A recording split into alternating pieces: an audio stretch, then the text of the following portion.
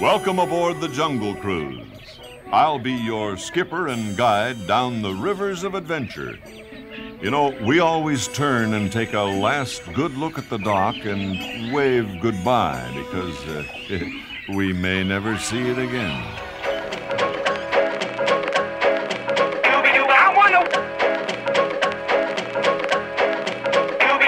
Now I'm the king of the swingers, oh, the jungle VIP.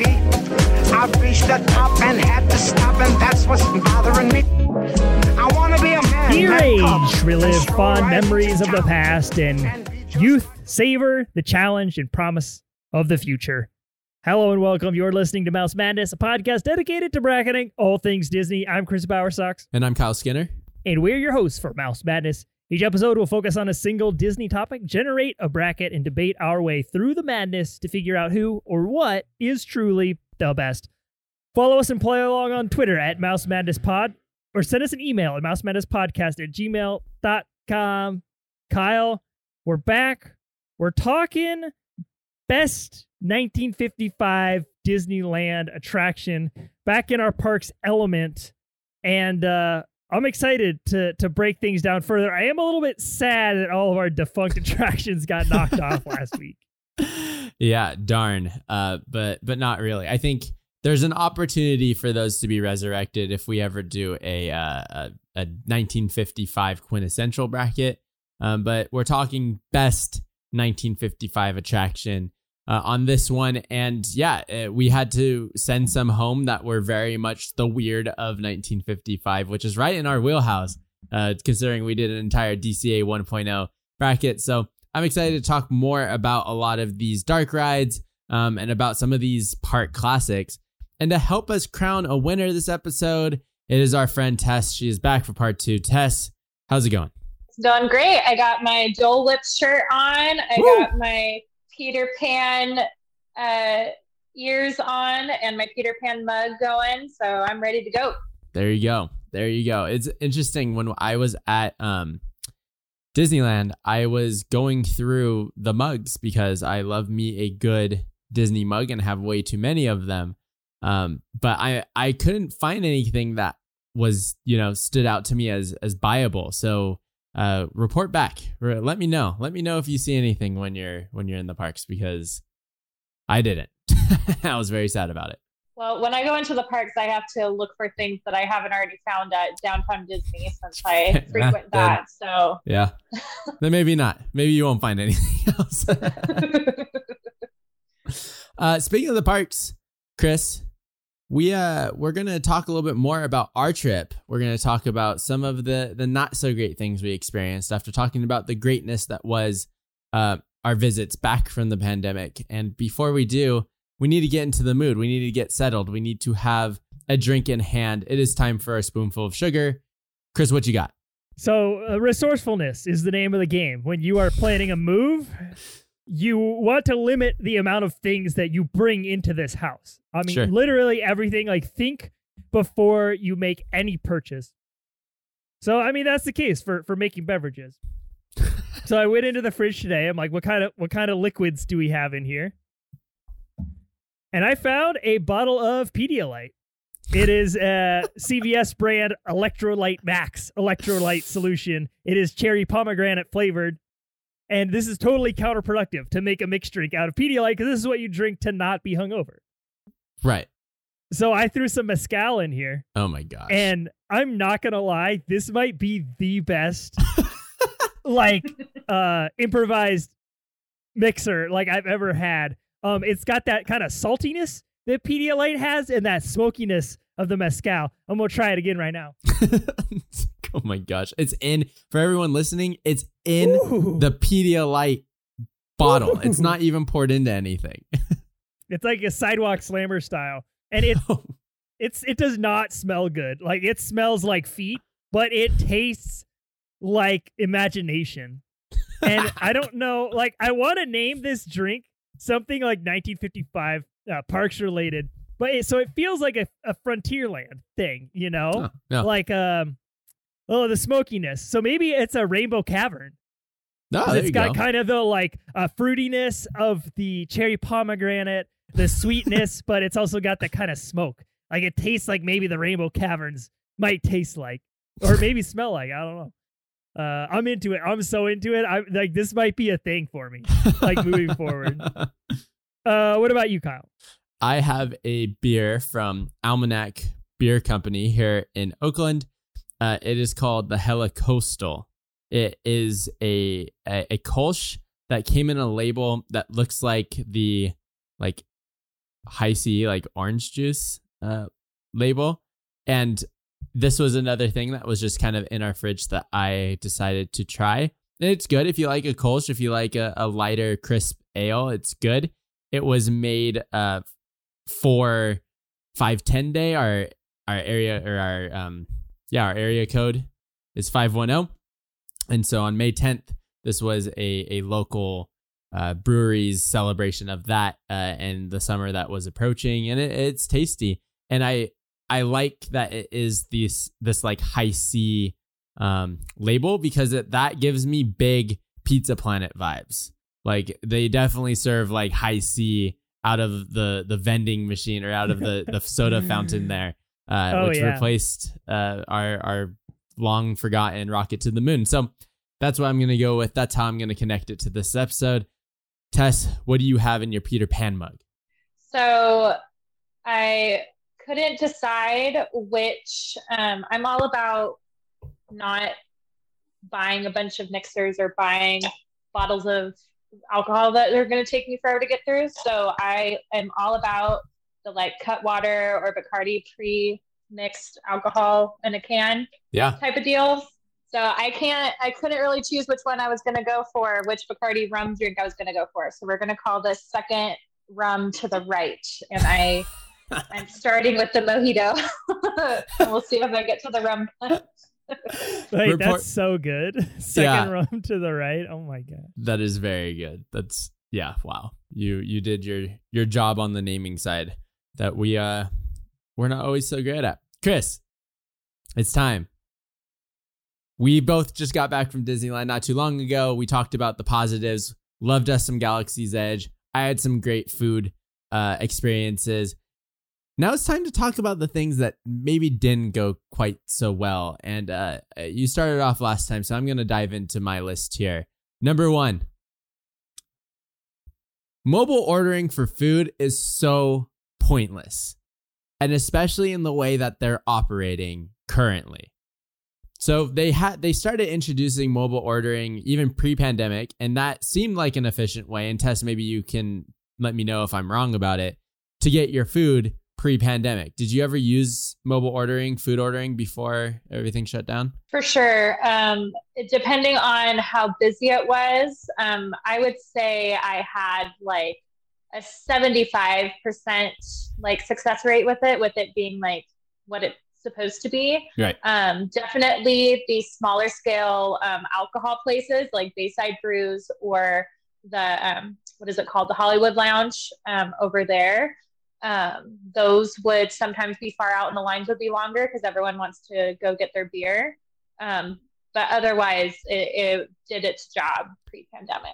I'm glad that you brought up Bayside Brews, because that was the first place that I had a bad experience with mobile ordering, because not only did you mobile order, but then you still had to just stand in the standby line, and then they didn't pour the beer until you got there anyways.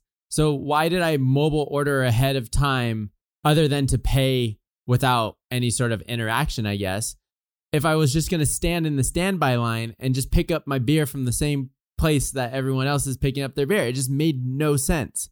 They didn't have two different lines when you were there? No. And so what I think, and maybe, pull the curtain back a little bit. We're recording this 2 episodes back to back, so Tess hasn't been to the parks yet. But maybe by the time you go, that will have changed. Like, you'll be able to go order from or pick up your order from the pickup window that exists, because that wasn't a thing when I was there. It was super annoying. Chris, I know that you had similar mobile ordering experiences. It was a fiasco. It was it was a joke. I mean, not even just the mobile ordering, but like the walk-up ordering as well. Yeah. I was under the impression there would be no walk-up food when I went. And there was, but they were all like churros. Right. So Are you done talking about mobile ordering? Like, am I good to just run with it now?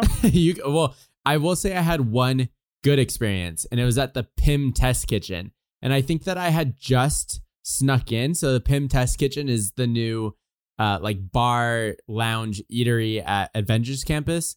And I like noticed that the mobile, so that's a place that they did have a mobile order pickup line that you would go to the bar separate from the standby line, because there's like a bar section of the restaurant and then there's the food section of the restaurant, and those were two separate lines. And so I walked by the mobile order pickup and noticed that there like wasn't anybody in it. So I went on and just like ordered my food or ordered my drinks, and it showed up 10 minutes later, and I just hopped in line and was able to get it. And I was like, hell yeah, mobile ordering, that's how you do it. And then the next day we walked by and the mobile pickup was like all the way down to Guardians. Like there were so many people trying to pick up their drinks. But we had a great experience with Pym's, and I highly suggest everyone go to Pym's to get a drink, because the drinks are fun and they taste really good. But Chris, run away with it. Mobile ordering, it sucks. So here's my day in food. Beginning of the day, we went to shawarma at Avengers Campus, and we walked up, and there was really no one in line. We placed the order with a cast member who had an iPad, and then we like walked down to the end of the cart, and the cashier already had our ticket, and like I think we did an Apple Pay thing there, and then we got our food, and it was fine. Then we rode Mission Breakout, and then we wanted to get a churro right outside of Mission Breakout. Yep. I go to the woman who has the iPad, and she was like, okay, like go down, like you can go down to like order. And so I went to the cashier, and she was like, hi, what are you having? And I was like, oh, we want a churro. And I like took out my card to pay, and she's like, oh, like you can't order here. And I was like, oh, because she told me to come down here. And then like I walked back to where the iPad cast member was, and then there were like 5 other people ordering from this person. And I was like, oh, excuse me, like you told us to go over there. They told us to come over here. And she was like, oh, what are you having? And I was like, we just want a churro. It's literally the only food you have here. Just give us one. Yeah. And then so she like put it in, and then we went back to the cashier, and then she was like, oh, what did you have? And I was like, we had a churro. And then she put it in on her computer, and I paid for it there. I'm like, so what was the point? So what am I doing? So like, what was the point of literally any of this? Yeah. So that was extremely frustrating. Yeah. So then we had to do so then we were like, okay, we got a mobile order if we want any food that's not just a churro. But the mobile order pickup is like an hour away from when you want the food, and the food is chicken nuggets and chicken tenders. Yeah. So we're like, all right, we need food, because we didn't plan out like super far in advance. We didn't get dining reservations, but we needed sustenance to like fuel our day at Disneyland. Yep. So we're like, all right, we'll order some chicken tenders from the Golden Horseshoe. All right, it's an hour away, whatever. We're going to ride Pirates of the Caribbean. Order. Okay, pickup window. So like then you don't just like arrive when you said you wanted your food. Then you have to tell the app that you're there. Yep. For them to start making the food. Yep. And then you have to wait another like 45 minutes for them to actually make the food to give it to you. Right. Disaster. I just don't understand the point of it. Like you said, if you're just going to have to wait once you get there. Yeah. Everyone was confused. Like everyone's standing around these restaurants being like, is your order confirmed? Is your order pending? Have you ordered at all? Like, we don't know. At Ronto Roasters, we ordered a juice that we paid for, and by the time we got to pick it up, they were out of the juice. So they just gave us the other thing. I'm like, this wasn't even what we ordered an hour and a half ago. I don't know, like, what.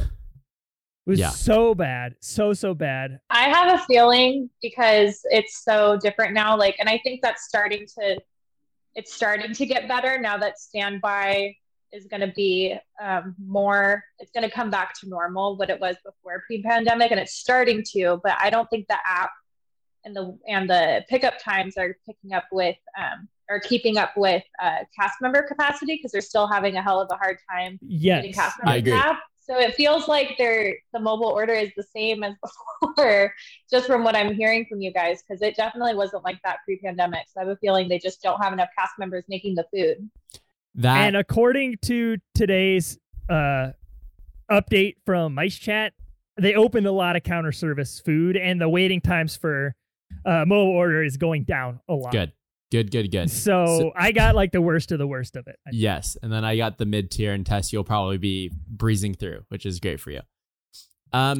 So yeah, mobile ordering is a disaster. I hope that if it is getting better, that it does get better and stays better. But was very happy that we had the reservations, as I talked about last time. But also what was kind of clutch about the reservation system now is, one, Tess, your tip to me, which is why I got Carthay, was if you're a group of 2, there's way more tables that are for groups larger than 2. So just say 3, they'll give you a 4 top. And then when you check in, you can check into your reservations now on the app 30 minutes ahead of your time, as long as you're in the area, and they might seat you earlier. And when you check in, they ask you how many people are in your group, and you can bring up to 1 more person than your reservations for. So like we reserved for 3 for Carthay. When I checked in, I only checked in for 2 of us, and we just had our table because there was no reservations available for just the 2 of us. So if you're listening and trying to work the system, Tess had told me that, and it worked like a charm, and it's great.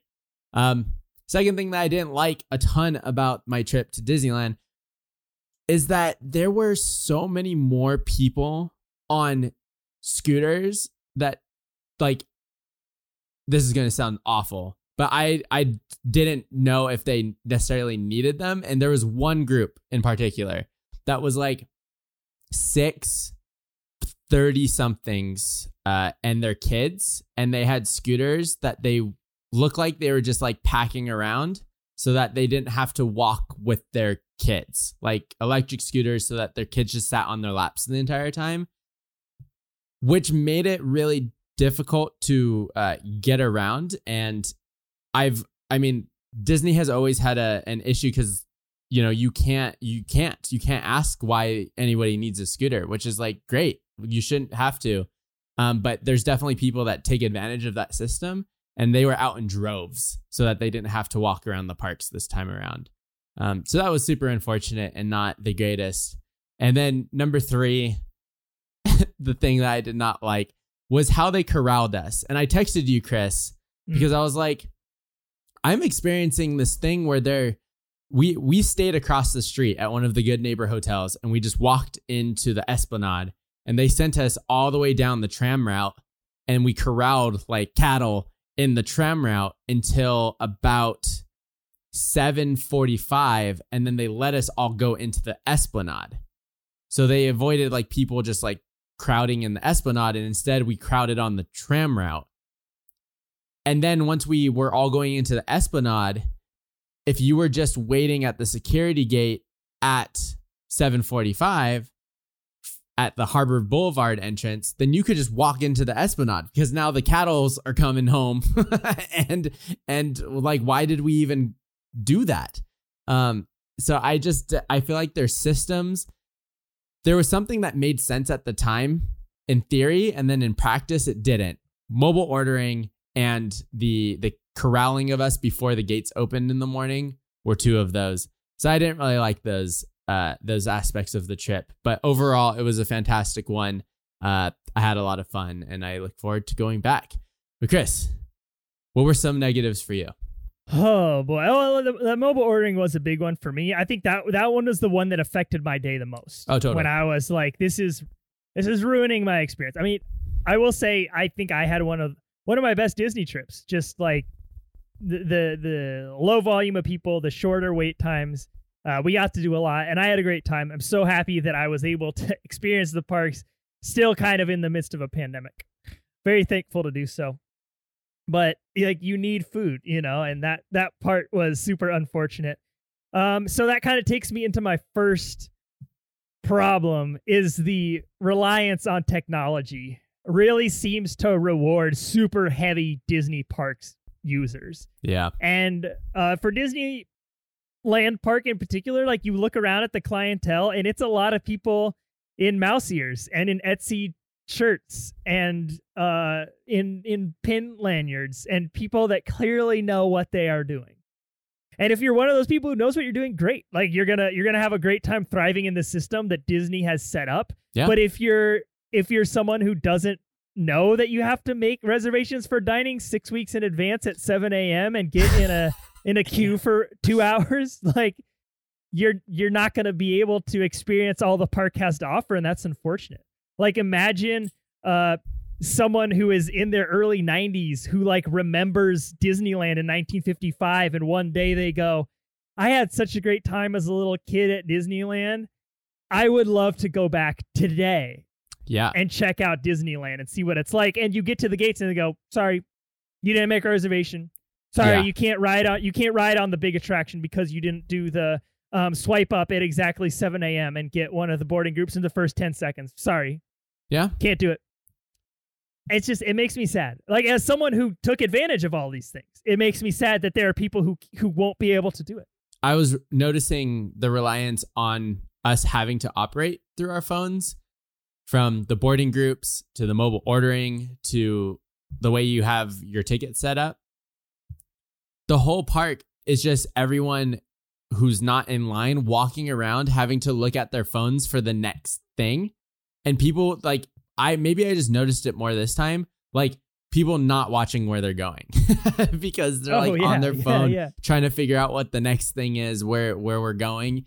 Which is like fine, because I love to use my phone to do everything, and I think this is the way that things should be going, as us being able to use what's in our pocket at ease.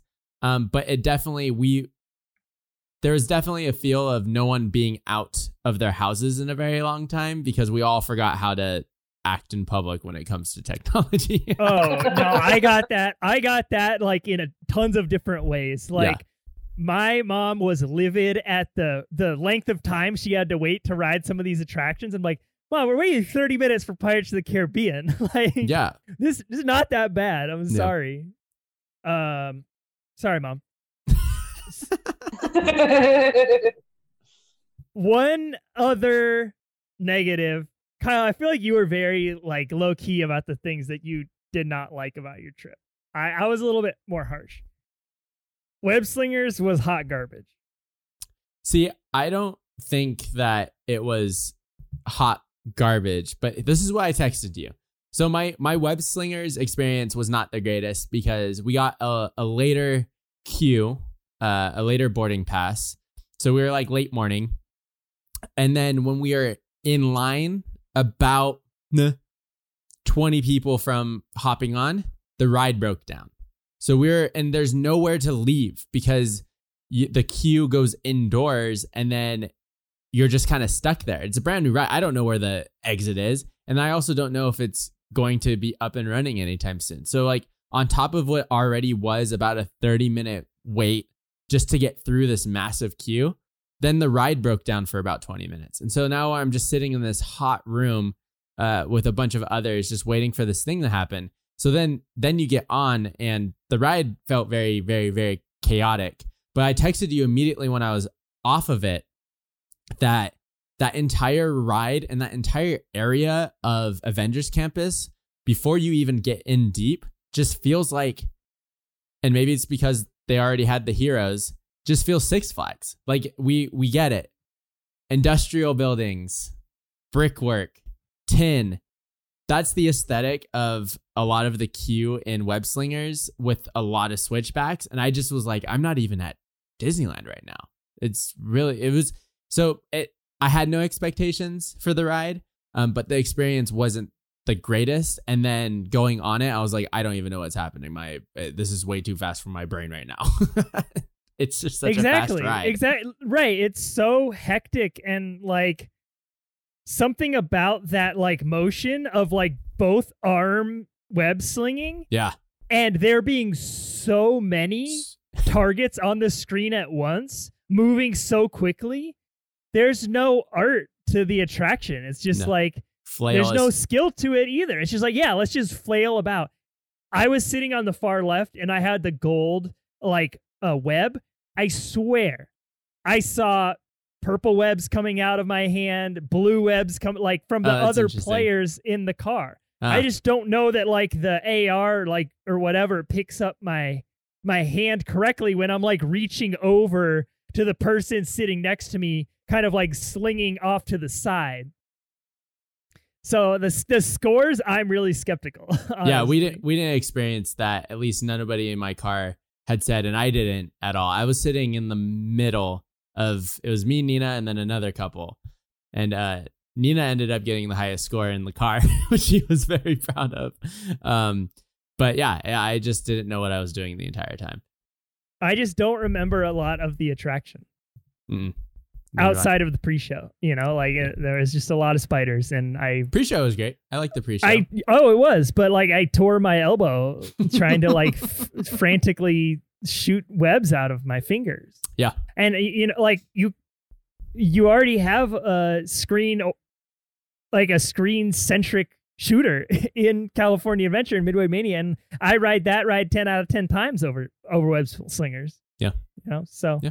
As we move forward and hopefully get to go to the parks more often, that will be a ride I will be sitting out on, just because I just think it's a waste of time. I don't think I'll sit out on it, but I definitely, I don't know. It's the same with Midway Mania, to be honest. Like, those interactive games or rides are super fun, but I'm never sad if I miss them because they're very involved. It's like the canoes. I don't want to go on the canoe because I don't want to do any work. Same thing with these, but yeah. I got some exercise science for you. So there are two types of muscle fibers: fast twitch and slow twitch. The slow twitch muscle fiber is the one that hurts like days after you exercise it. Like if you do glutes or hamstrings in the gym, you're going to feel it for a while. And then there's fast twitch. I might have these reversed, but then we'll say for the sake of this conversation, and there's fast twitch, which are muscles that are much better at being active and then recover quickly. So your forearms and your shoulders are a good example of fast twitch muscles.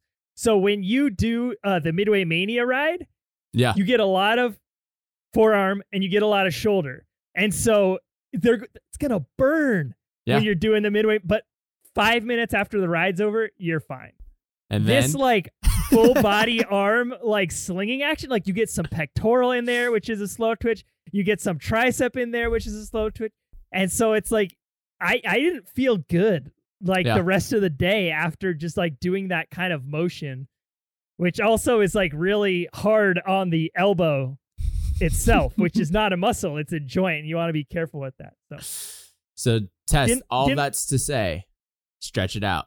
Stretch it out before you hop on this. You need to stretch.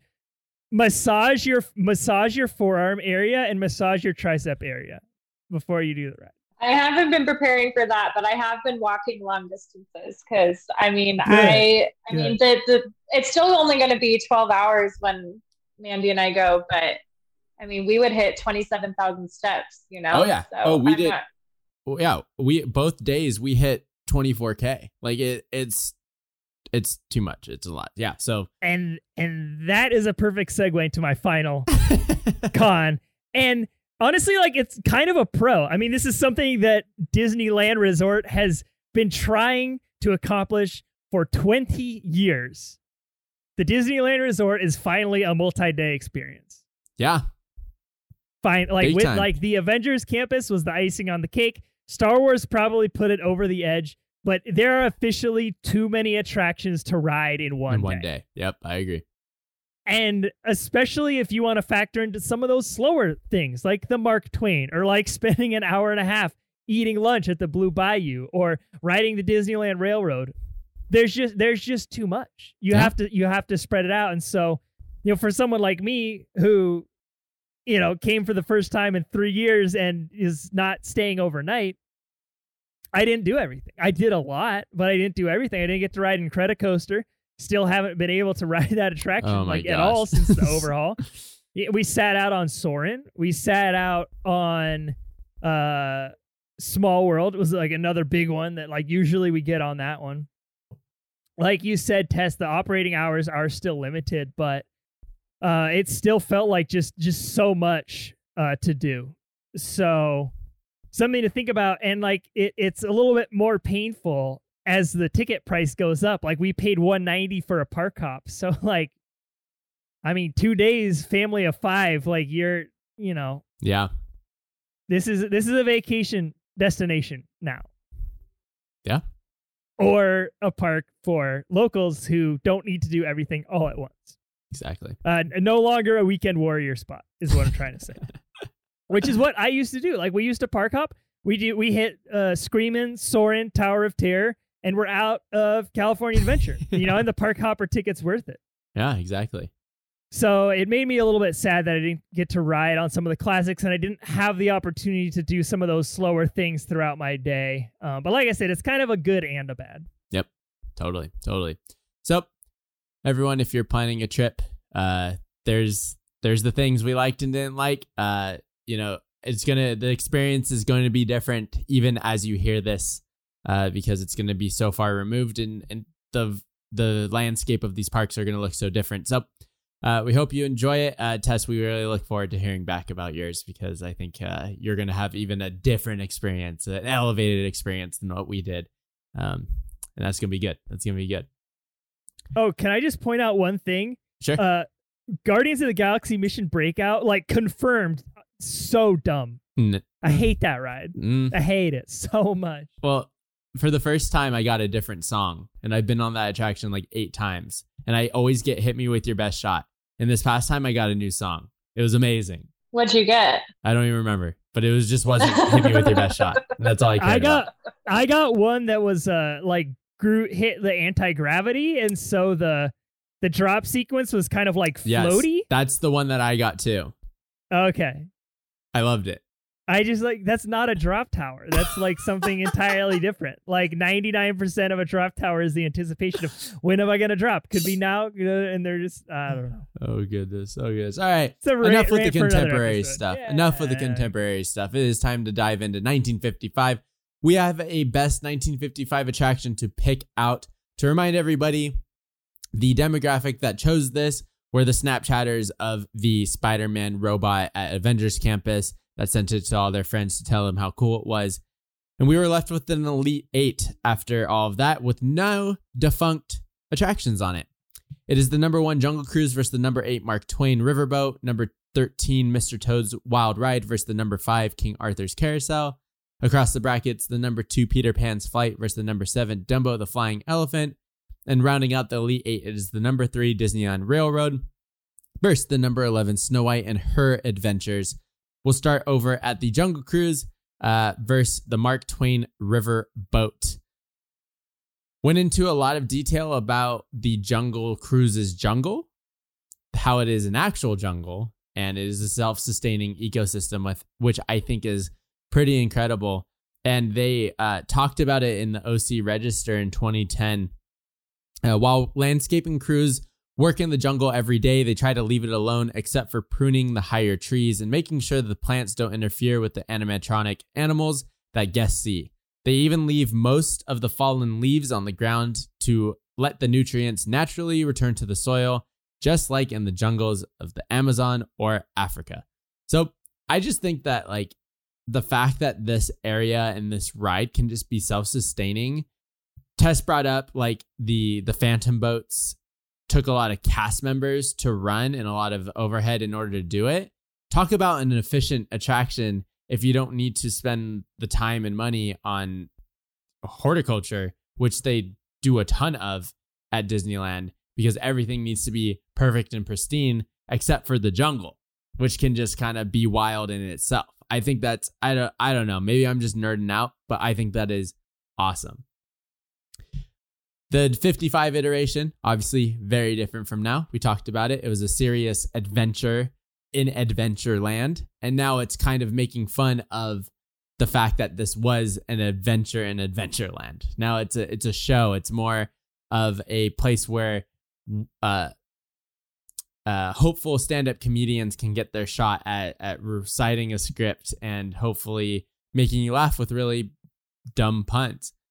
Chris, do you like the Jungle Cruise script? When you go on, do you smile and have a good time as the skippers are saying these jokes? This is I have a weird relationship with this attraction. Same. This is one I don't really have nostalgia for. It's one I normally skip. I think the line is a little bit long for me for like what you get. Yeah. I did go through I was a high school drama kid, and like I was like, I want to be a Jungle Cruise skipper one day. Like I love this. This would be my dream job. So like there was a period there where I was really into it and I tried to memorize all of it and whatnot. But like today, as we ride the attraction and everyone on the boat knows all the words, I'm kind of like, all right, guys, like, is this like, have we hit diminishing marginal returns on like the Jungle Cruise and like the skipper shtick? Yeah. I have the same kind of back and forth with the attraction as you do, because the people on the boat that also recite are annoying. Any attraction that they do that, even if it's pirates and people are singing along to the song, please be quiet. I want to enjoy this attraction in silence and hear absolutely everything that's happening around me, but not you singing. But there's this other podcast, not to plug another podcast on our podcast, but it's called Tales from the Jungle Cruise. And it's a skipper from Disneyland who interviews other skippers from the history of the ride from 55 until present day. And it's just really cool because I have an appreciation now for these skippers, and they're kind of like FVC counselors. It's like a bunch of just young, outgoing, crazy kids that are reciting the same jokes over and over again for like 14 straight rides and then take a break and come do it again. So I have an appreciation for their stamina, because you can never really tell, or at least I've never been able to tell, if somebody's like, I'm over it. This is my 15th ride of the day. I'm tired of this script. They've done a really good job, in my experience, of hiding that. I can tell you, like, as a former studio tour guide, where you develop and reuse the same joke like over and over again, if you're getting a positive response from your audience, I don't mind repeating it. But sure. Like in the Jungle Cruise, there's a lot of like dead air, you know. And they have to sell it a lot more, right? Because they have the whole shtick of like things going wrong, and they're spinning the wheel and they're panicking and they're telling people to duck. Like that's a lot of energy that I don't know if I would have every single day. But I really like this attraction a lot. It's a fun one to get off your feet on, talking about how much we have to walk at these parks. It's nice to sit and go through that actual real life jungle. And I'm excited to see what the new iteration of it looks like once they're done renovating it here in a couple months, hopefully. It's up against the Mark Twain Riverboat, which I didn't pass on last time because of its kind of history and colonialism and just what that ideal life of the West was portrayed as. That's just the history of Disney in general. They weren't very good at predicting what was kind of in poor taste. It's a product of its time. But I do enjoy Jungle Cruise as well. Jungle Cruise as well, which is why they're changing it. Yeah. But the Mark Twain is a nice ride around the river. I mean, I'm not like you who's like waving at people, because honestly, like I don't want to see you. Just no. What? I'm just here by myself. No. Nope. I just want to sit here and just be quiet and ride around the river for 8 minutes and not interact. When people wave, in fact, I had this thought on my trip because we were on the riverboat and people were waving to us from the shore, and I just sat there. I was like, I don't know you. I don't know you. I'm never going to see you again, which is the line you said last episode, except it's the different context for me. I don't know you. I don't want to wave at you. Exactly. That's why you should wave at people. No, I don't care about them. It's relaxing. It's a super relaxing ride. It makes the river important. The Rivers of America is a great show place for Fantasmic, but the fact that there's so much traffic on it happening all the time just makes that corner of the park feel so authentic. You're walking around the river bend and maybe you'll see one of the rafts out to the river that's taking a bunch of people, or to the island that's taking a bunch of people, or you see some canoes going by, or the Mark Twain, or on a busy day, also the Columbia. Like the fact that there's so much traffic there makes it feel like this is a real living place as opposed to like a theme park. And of all of the lands, the most immersive, authentic, in my opinion, is that corner of the park. Like, that feels like a completely different place. You're in Fantasyland. It feels like you're in a fake Bavarian village. Like, it's immersive and cute, but you also are like, I'm in Fantasyland. Toontown is a fake place. Authentically Western is that corner of the park, the Frontierland, New Orleans Square, Critter Country. And I just love it so much. And the Mark Twain plays a big part of it, even as you go around it.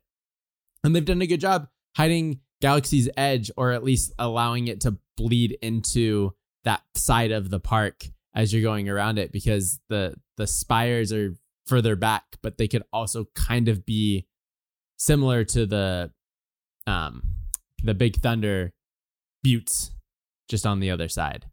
So they're not red. They're that like gray color. Anyways, yeah, it's just such an authentic corner of the park. I really like it. In this matchup, I don't know.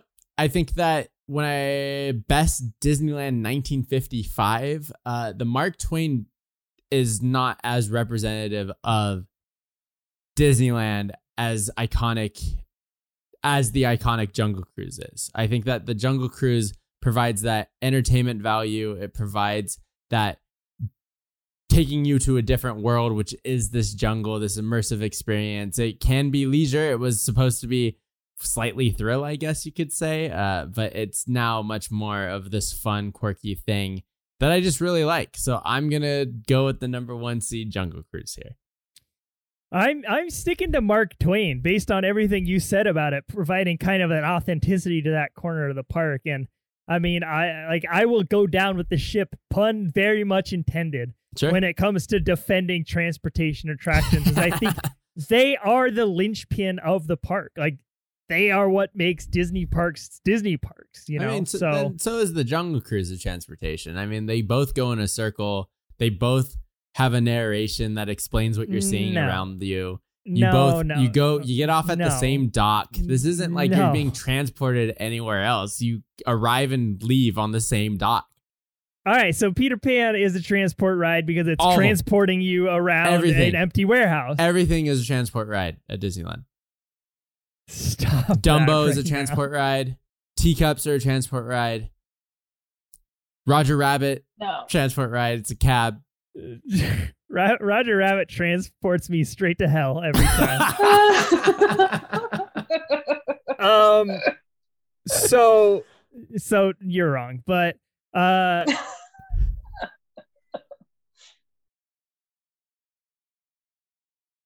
think break you?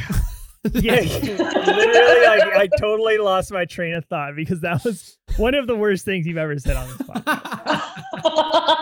Wow, that means a lot coming from you. Oh man.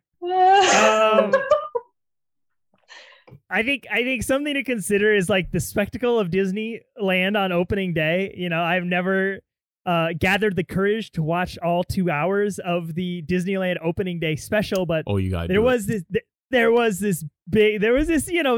ceremonious element to the whole thing, and I think the grandiosity of the Mark Twain and kind of the elegance of the vessel is very representative of what Walt was trying to bring to the themed entertainment industry and the amusement park industry. I'm going Mark Twain. I'm riding it to the Final Four. So Tess, you're breaking a tie. This is one of the harder matchups, for sure. I mean, they're both very 1955 Disney, and they're also very current Disney. Both attractions I do a lot. One of my favorite things from the 1955 opening day attraction, besides the Mickey and Minnie horror show of them running through, holding hands through Frontierland, was the fact that, like, I don't know, they didn't have I'm not in the film industry, but, you know, they didn't have someone telling them what to do, or they were just running it, and, like, they had 2 minutes of airtime left, and they hadn't gone to Adventureland yet, and they, like, did a very quick thing about Jungle Cruise, and then the end. That It's just very 1955 Disneyland. Chris, you have to watch it. You have to watch it. It's so good. So good. It's so good. I mean, you can read about it. Have you guys read Disney's Land by Richard somebody? It's a really good Disneyland biography for sure. And it goes into detail. And so I was really glad I read it before I watched the YouTube clips because it just made it so much more entertaining. When I think of which ride, I mean, they're both really repeatable. I think Kyle's selling me on the horticulture aspect. I mean, that was one of my favorite parts of the book from Disney's Land was the upside down orange trees and how they just made literal Disney magic and made something out of nothing. So I think I'm going to go with Jungle Cruise. There it goes. Chris, elegance at its finest. Mark Twain, when they were trying to do its maiden voyage on opening day, they had an actress from Showboat. Her name is Irene Dunn, and she couldn't break the glass over the bow. The glass kept bouncing off, and they couldn't christen the boat. And so they just ended up like trying it. But you need to watch the opening day special. It's fantastic. All right, let's move on to the next matchup. It's number 13, Mr. Toad's Wild Ride versus number 5, King Arthur's Carousel. I went through a Toad phase. Like I said on the last episode, I was in Wind in the Willows in high school. I was a weasel. I used to love seeing those little weasels pop down from the ceiling in like that very first scene. Yep. So I had a phase, but I have since grown out of that phase as more and more things get added to the Disney ride roster. It's just, it was just the bottom of the pecking order, and it's kind of come off my list of things to do. And I think that with all of the exciting changes to Alice in Wonderland over the last 5 to 10 years, it has overtaken Mr. Toad in my power rankings of dark rides at the Disneyland Resort. So we've got 2 dark rides on this bracket still, and so Mr. Toad is the one that like I'm good sending that one home, especially up against King Arthur's Carousel. I think when Disney Twitter folks and blue check mark folks on Twitter think about Disney parks, the demand is high for e-tickets. The demand is high for dark rides.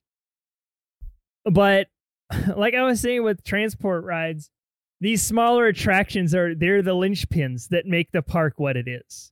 And not a Six Flags park where it's just like crazy roller coaster, ride that's going to make you throw up, crazy roller coaster, carnival game.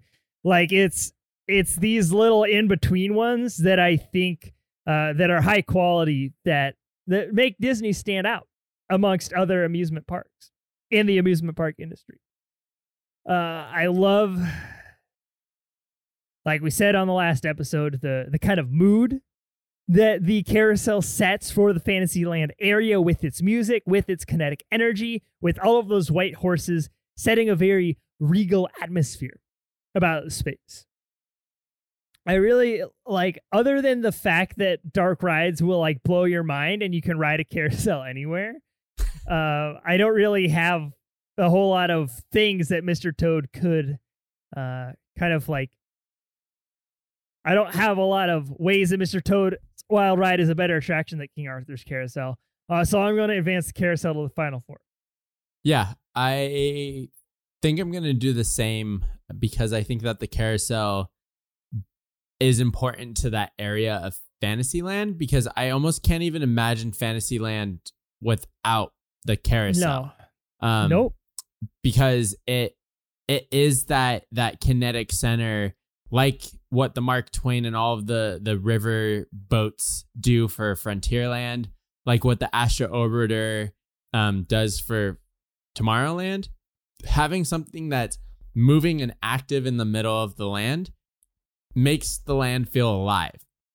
And I think that's why Toontown feels dead, is because there's literally nothing happening. It's all behind closed doors. And so you go back there and you're just like, what is this? What is this place? There's not anything happening compared to the rest of the park. So I definitely agree with you. It sets the mood. It really feels like it not only belongs, but it carries that atmosphere more so than really anything else in the land, except for maybe Dumbo, but Dumbo's even off to the side. So like Carousel's pulling a lot of weight. So I agree with you. Number 5, King Arthur's is definitely going to move on past Mr. Toad. Tess, do you have any issues with that?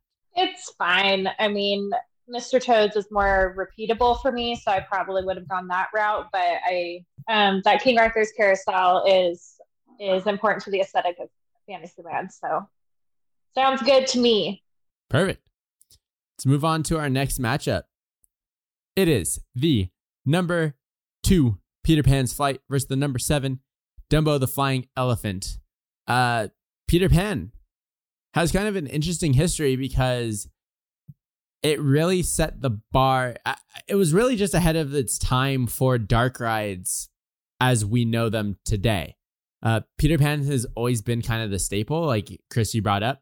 Longest line, people love to see it. They've updated the effects. It's a amazing dark ride. Even from the beginning, it was. This was the only dark ride that had sets that were also 3-dimensional. So when you fly into the kid's bedroom, those were like 3-dimensional objects. They weren't cardboard or weren't plywood, like painted neon signs like they were in other dark rides. You like went into the bedroom, there was a crib and there was like a chair and you felt like you were actually in it. And then when you flew out of the window and you fly over those like rooftops, those were like 3-dimensional like set pieces. And that was so immersive for the time that people were losing it. Like that, it's awesome. It feels like you're actually going through the window into a flight over London. And I found these notes about that original flight out the window that I don't know if they still exist today, because on this last trip we didn't go on Peter Pan and I don't really remember experiencing this. But apparently at that time, and maybe even now, when you fly through the window, you're supposed to be getting hit with like a blast of AC or cold air, because you're flying into the nighttime atmosphere, out the warm house into the cold night. And I've never experienced or can remember experience like it getting colder as I went through the window, which could just mean that I'm not paying attention or that they needed to crank up the AC and make that effect. I think that's an awesome little like tidbit to add to the entire attraction, is like you're going outside, it's going to be a little chillier. I don't know if I've like actively thought that. I have been like, ooh, I got chills going like over London here. Maybe it's just because I got hit with a super cold air conditioner. Yeah, maybe. Yeah, I'm too busy singing along, so I'm not paying attention to anything else. And then the second thing that I have never noticed, and maybe they don't do it anymore, is in that first iteration when you fly over London and there's all of the little cars moving on the street. That was still an effect. It probably wasn't as great as it is now as smooth running, but apparently they had sounds coming up from the floor to sound like a busy street down below. Maybe now the soundtrack is just blasting too loud, or maybe they just overran it with the soundtrack and they don't even use that effect anymore. But I can't remember hearing like the traffic down below. But it's also the soundtrack is like blaring throughout the entire ride. But I thought that was cool, and that was very thoughtful of that time, especially when the other dark rides had 2-dimensional objects in them and they were just putting blacklight on those objects and saying, here's a dark ride, you know? To go through all of those effects is really cool. So just like Snow White's, you are Peter Pan and the kids flying through this in the initial version of it. They didn't have like the Peter Pan figure. You never saw Peter. You were, and that's evident by the scene where you fly by Captain Hook and Mr. Smee. Before there was a Peter Pan, they were just like there, and he's pointing up at the ships, and he screams out to Smee to shoot down the ships. He says, "Shoot them down, shoot them out of the air." Like that was in the original soundtrack, because you are Peter Pan. Like shoot them out of the air, which I think is really cool. Obviously, people weren't getting it, which is why they made it more of a storytelling atmosphere or a storytelling narrative. that we see now with Peter Pan, and we see all of these scenes with them. But I thought that was cool when I came across it in my research. And even better, Skull Rock in the middle of the attraction that now you kind of like go around and like past. Before, it was this huge set piece that you would fly through the eye of Skull Rock. And I just think like this attraction and the, not even the immersiveness, but the way that they use special effects, the way that they changed how you were going to ride through this by dangling from the ceiling in a boat as opposed to in a car on the track on the ground, is just incredible that they even thought to take it this way, take it this far.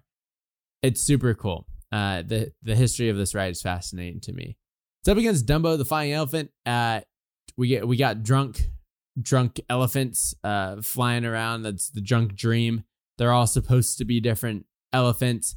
And that line that I couldn't find last episode comes from the Disneyland Encyclopedia by Chris Strotter, and it says that the original design of the attraction had 10 ride vehicles, which were intended to represent not the quote-unquote one and only Dumbo, but the alcohol-induced quote-unquote pink elephants seen from the film. So that I just wanted to cite my source because I didn't want to feel like I was just claiming that and it wasn't real. It's in the Disneyland Encyclopedia.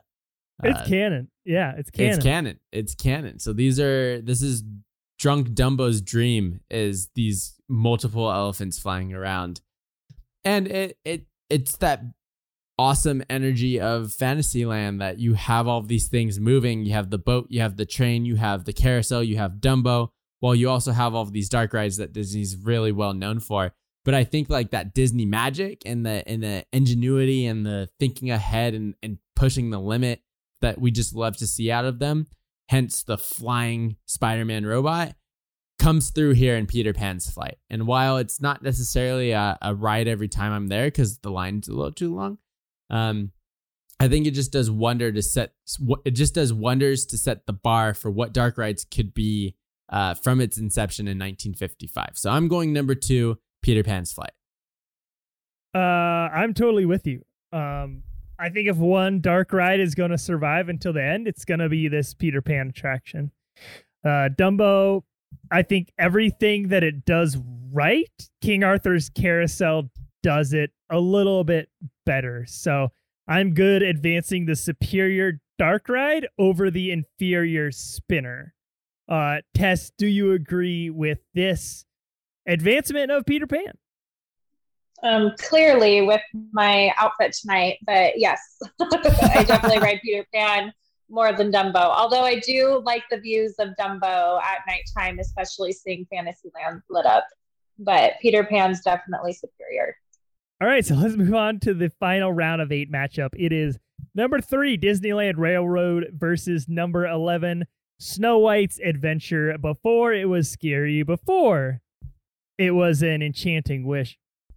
I mean, for me, it's a Disneyland Railroad. Like, I love a transport ride, and I love waving to people. And I think we broke it down really, really well on the last episode. Like the fact that you could ride this railroad around the whole park, see everything, plan your day out accordingly after being able to see that all of the park that it has to offer. You could kind of like witness the size of this like whole project. And really kind of experience the weight of Disneyland as a place. And it being so different from all of the amusement parks that came before it and would come after it as well. I think today it has incredible lasting appeal. It's definitely a very niche interest nowadays, railroads and locomotives and that kind of stuff. But I don't care who you are. Sitting in one of those train stations and seeing that first car come through the tunnel or around the bend, and it's got that smokestack churning, and it is shiny AF. It's a sight to behold. I mean, it's a mechanical wonder, this railroad, and they don't make them like this anymore. You got your Amtrak train is just kind of like a silver rectangle. It's it's really a work of art in itself. I really appreciate that about the Disneyland Railroad. I don't really have any other fun facts or pieces of history or anything like that. I really want to see it go against the Dark Ride and Peter Pan's Flight here. I don't want to see Snow White move on to the Final Four, so I'm going with the Railroad. I'm going to also go with the Railroad. I think it's just more representative of what Disneyland is and will be, really.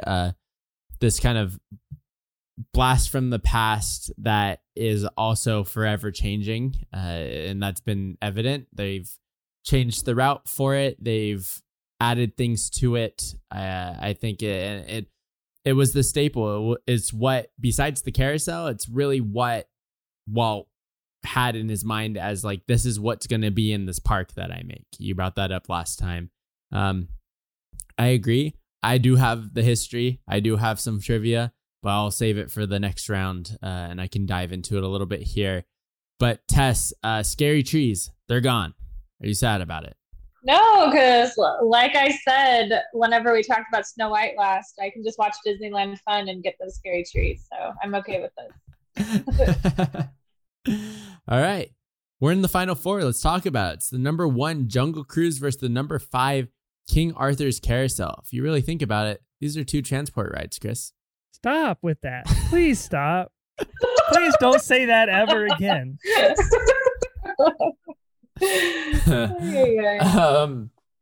This is, these next 2 matchups, these Final Fours these are really tough because I think that this is the taste of Disneyland here, besides Tomorrowland, but like Tomorrowland's a mess, and it especially was in 1955. So if this was a quintessential bracket, all 4 are Tomorrowland exhibits. Yeah. There's no way it's not. So Jungle Cruise, talked a lot about it, have nothing else to say about it. Number 5, King Arthur's Carousel, does a lot for the environment, but I don't know that I've been on it. Maybe when I was a kid, but definitely not in my adult life. There's a ton. Yeah, I don't really care about carousels.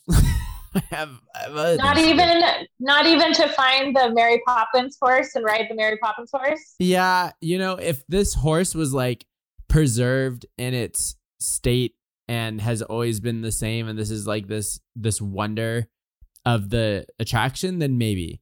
But it's been like, it was painted gold at one point. Like it's just, for all we know, different horse. We don't know. It's like that Vision thing, the ship. Yes. I wanted to talk about Jingles a little bit, but I also don't care enough about Jingles to talk about Jingles. Jingles is the horse, the lead horse on this carousel that at the 50th anniversary of the parks, they dedicated to Julie Andrews because Mary Poppins rode a carousel horse in the movie, and they made it special because she's the queen of Disney, basically, in Walt's eyes. So now that horse is the special one that leads the pack and has a special ornate reins and design. And they painted it gold during that 50th because they did that for all of the 1955 attractions. They got one vehicle or element that was all gold, and Jingles was that, which feels like, why would you do that? I don't know. So even if so, the Jungle Cruise is just one of those things that makes Adventureland. I mean, I guess like Indiana Jones can, but like if you're thinking 1955 Adventureland, there's really nothing else there because the treehouse wasn't even there yet. Once the treehouse was there, kind of the icon of Adventureland, I guess, because there's nothing else there. But and now it's Tarzan. Could care less to walk through that. Jungle Cruise is just like a full-on experience. I love walking through the queue because I love listening to that old-timey radio. When I work, I throw on that loop all the time. That radio loop. It's great. Wow. I love it. So it's going to be a Jungle Cruise for me. I like what the carousel does for Fantasyland, but as far as best attraction goes, it's not going to be the carousel that I could do elsewhere, including a lot of malls in America. It's going to be the adventure through an actual jungle in the middle of Anaheim, California. I mean, Tess shouted it out. Adventureland's an afterthought for me for 1955 Disneyland. It was in the broadcast, and it is in my brain as well. I don't know. I don't know what it is about just like that exploration thing. Like, never resonated with me really at all, other than for Indiana Jones. So, like, for me, it's definitely a pretty easy choice in the carousel. I don't know what I got to do to get the Jungle Cruise off this bracket. So, Tess, this one's going to you. Hold on. I need the rum punch for this. Oh, okay. We're on the second rum to the right now. Ooh, it smells good from far away. I'm telling you guys, just buy canned cocktails. They're great. So good. Oh, that's so good, you guys. Just get canned Bacardi and stop buying liquor. It's great. I mean, it's still liquor. It's not malt. It's like actual rum. Okay. Yeah, I mean, it's hard for me to judge these as what's the best 1955 attraction, because part of me is like, what would I feel like was the best attraction in 1955? It was probably the attraction that worked, to be honest, because there's so many problems. But I also want to think about what I like to experience today. Jungle Cruise is one of those rides that, yeah, there's a script, and sometimes or all the time you hear the same jokes over and over again.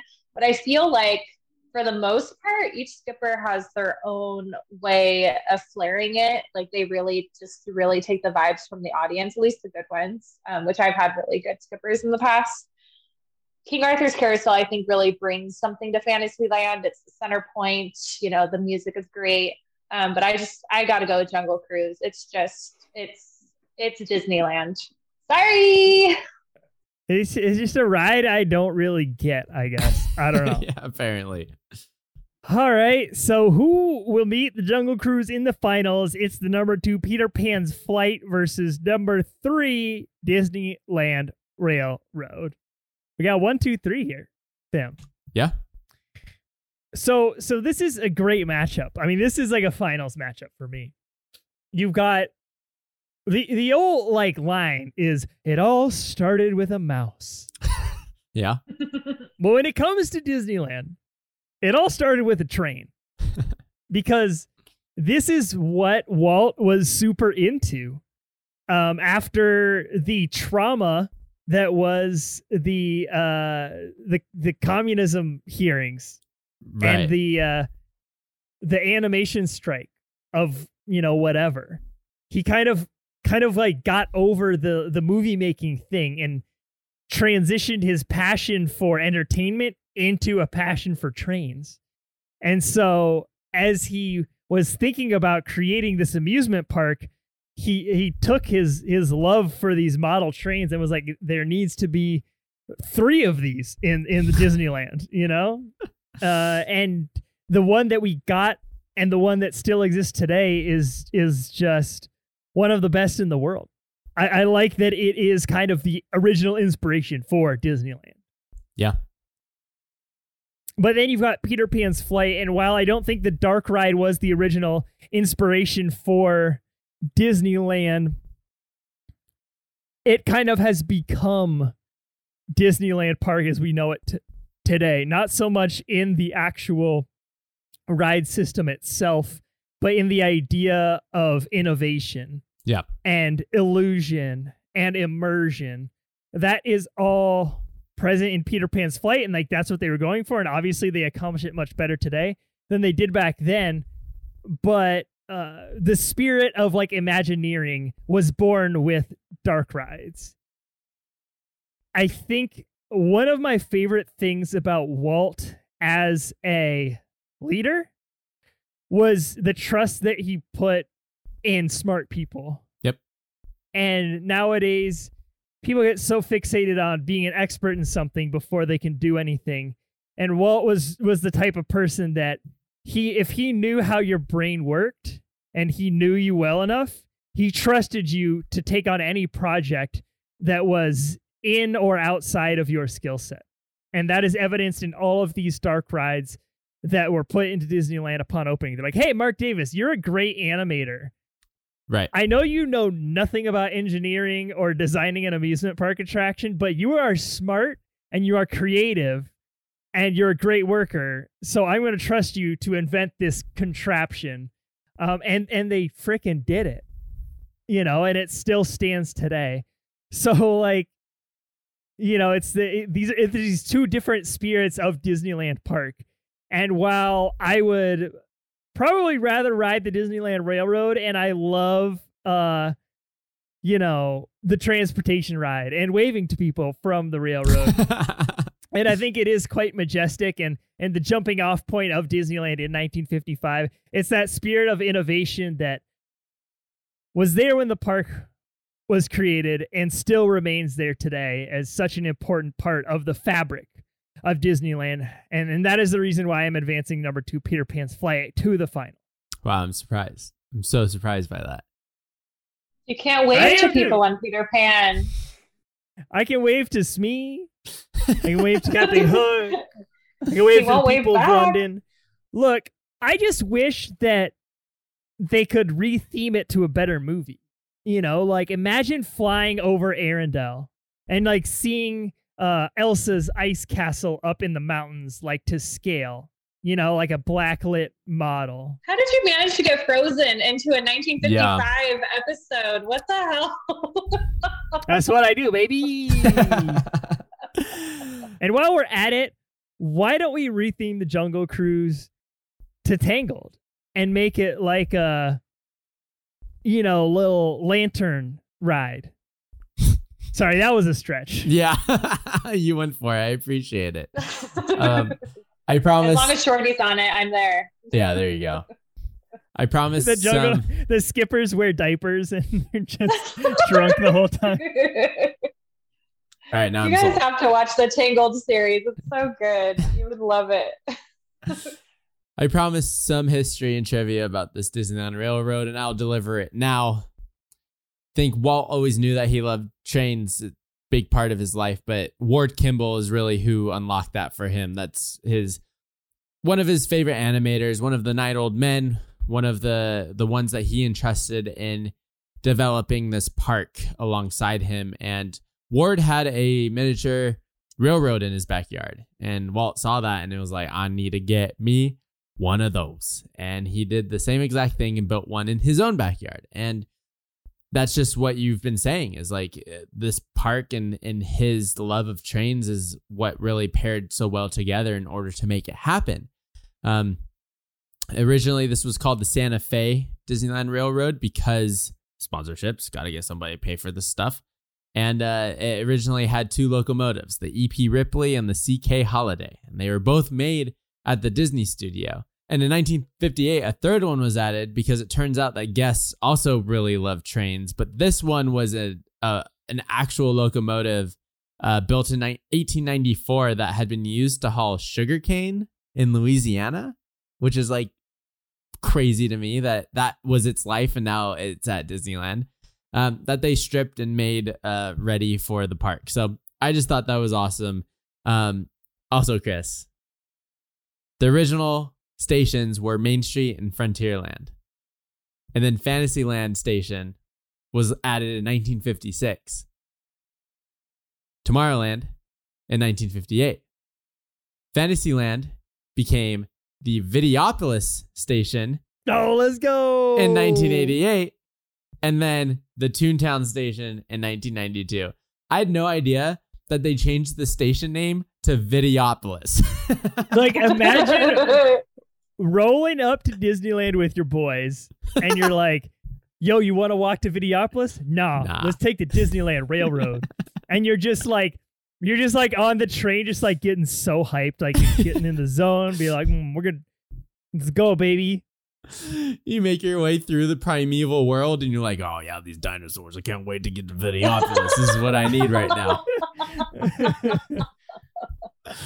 Oh man, I love that fact. Everything you said is absolutely true. I was gonna go with Disneyland Railroad, but in a crazy change of fate by your arguments of the innovation and the expertise and just the will to make something that hasn't happened happen, such as Peter Pan's flight, is really that spirit of Disneyland and has been instilled in it since literally 1955. I agree with you, Tess. You looked a little pained when I started going there. I have a feeling that you wanted the railroad into the finals. I'm just so surprised. I mean, the railroad is such a staple. I mean, Yeah.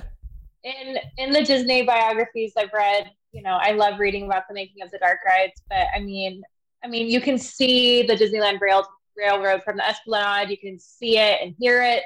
Mm-hmm. It's just such an icon of the park. So I'm just shocked. I mean, I clearly like Peter Pan as well, but I mean, one of my favorite park memories was one of very few solo days in the park where I went at rope drop and I went straight to Pirates and I almost got a boat to myself. And but they didn't let me get a boat by myself. They wanted to fill up the boat, but it wasn't filled up because there was a guy 2 rows in front of me. So it was just the 2 of us in a Pirates boat. So that was awkward. Whatever. Got off the boat, got a mint julep and beignets, no line, because it was 8 something in the morning, and went straight on the train and went on the train eating my beignets, and it was great. I mean, that's just like the perfect Disney trip. It's just seeing Disneyland from the train. So Sure. I'm just surprised. It's fine. Whatever. Here we are. As long as it's not an extinct attraction, it's fine. Well, then you weren't going to be disappointed after round 1 because none of them made it over here. Correct. I made sure that happened, so it's fine. All right, let's talk about it. It's the finals. It's a 1-2 matchup. It's the Jungle Cruise versus Peter Pan. There's really nothing else to say about these two, but what I think is deserving of the crown and what I think really embodies that spirit of Disneyland, both from innovation standpoint, from a pure environment immersive standpoint, these both could do it, but to me, it's gotta be the Jungle Cruise. Number 1 seed for me has to take the crown because I think that it's one of those things like the teacups where that experience during the day different than at night. At night, the skippers have this like spotlight that they're shining around. You feel like you're away. You feel like you're not at the Jungle Cruise. You're on a different experience, different ride. I just like that duality. I like that you do feel like you're being transported into a river. It took until I was like, I don't know, probably a teen to realize like where the Jungle Cruise was situated in the park in relation to like the Esplanade. Like the fact that it's right by the main gate, but if you don't think about it, you wouldn't even know that, is pretty impressive. So the way that they're able to do it with an outdoor attraction is crazy. It's just phenomenal. Peter Pan's flight is an incredible achievement, especially for 1955. But the vibes of Walt in 1955 of like having this true life adventure series and wanting real animals and not going there because you shouldn't and they couldn't, and he did it with the pack mules anyways, and we saw how it landed like this. So they got innovative and made these animatronic animals. Like all of these things that they had to do to make this ride happen just does also feel like the spirit of Disneyland, like what they did with Peter Pan's flight. I'm going Jungle Cruise, Chris. I suddenly have this sinking, disgusting feeling in the pit of my stomach. Yeah. Where I regret not advancing the Disneyland Railroad.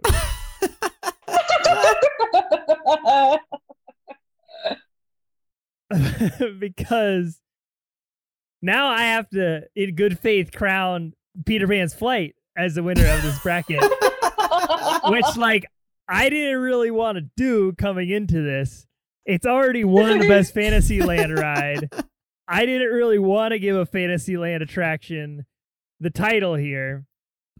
But, like, it's all we have left when going up against Jungle Cruise, which, like, I just don't ride it. And I just don't think about it when I think about 1955 originals. And Like, I understand everything that you're saying, but it just doesn't have the same weight on me when I think about the attraction. So Sure. like, I can't, like, I have nothing to work with for the Jungle Cruise. Like, it's Peter Pan's flight for me. For everything I said last round. And I mean, it's the land of yesterday and tomorrow and fantasy, not yesterday, tomorrow, fantasy and adventure. All right. On the plaque, is like what I'm trying to say. So like the fantasy aspect is higher than the adventure aspect on the tiers for what Disneyland offers. So I'm Peter Pan. Tess, you're crowning our winner here. So please do not let me down. I'm with you, Chris, that it's hard for me to just like hand Peter Pan the winner, to crown Peter Pan, since they already won the Fantasyland bracket. Did I crown the finals winner? Did I break the tie in the 2010s one? Because this is at least the third time that I'm crowning the winner. I don't even remember who won the last bracket. So no, the 2010s winner was D23. And I think I want to say, would not have picked that. Yeah, I want to say you did not. You did not break that. I would not have picked that. Okay, well, third time's the charm. It definitely was. Took a lot of research, that one. Well, third time's the charm with the break and a tie over here. Yeah. It's so hard because I love the experience of Jungle Cruise. I love laughing at the corny jokes, and I love screaming the backside of water. I'm super excited to see the revamp. It's just, I don't know. I mean, Peter Pan is a ride that when I went back when I was a vacationer, which now I guess I am, since annual passes aren't a thing, and who knows when they'll come back, since it's all the people coming to the parks are annual pass holders and Disney lovers, who knows when we'll get back to monthly payments ever again. But I mean, back when I was a vacationer, I would wait in that 40-minute Peter Pan ride. And I remember one time, it was after one of the, it had been refurbished, and, we came back and like they added twinkle lights or something to the beginning. Like, it was so dumb. Like, we waited in such a long line, and like the refurb was nothing. But like, we waited in the 40-minute line, and then it broke down, and we waited like another 40 minutes because we didn't want to lose our spot in line. And I don't think I would do that for Jungle Cruise. So I didn't think I was going to crown Peter Pan. I mean, if it was the railroad would have won. You guys messed up. But I have to crown Peter Pan. Especially just from reading the Disneyland biographies that I have, like just learning about how the dark rides came to be. Like, I have to give it to Peter Pan over. So, Chris, you finally got your way in this bracket. All right, well, Peter Pan's flight wins its second Mouse Madness crown, and as we do at the end of every single bracket, we're going to clap it out. Yeah, I can't say that I saw Peter Pan's flight winning this. I'm surprised that you didn't pass on the Disneyland Railroad, to be honest. But here we are. Peter Pan's flight got it. Tess, thank you so much for sticking with us, having double rums to the right to crown Peter Pan's flight. It seems like it was meant to be. You manifested it with your vibes today. So we appreciate you breaking these ties and crowning a winner for us. Well, thanks for inviting me, and it's been a wild ride. All right, everyone. Well, like we've already admitted that we screwed up this bracket, but like we can't undo it. Well, I wasn't going to include that part in the episode. It's over though. Like, that's how brackets work. It's done. Like, what's done is done. So if you have something to say about it, please reach out to us. Email us at mousemadnesspodcast@gmail.com. Do you have a bracket idea of your own, and would you like to co-host that bracket so that we don't mess things up in the future? Please. We would love to have you on this show. Hit us up on social media. We're on Instagram, Twitter, Facebook, and Discord. All of those are linked in the description of this podcast. Till next time, folks. Go. Yeah, there you go. You see it true.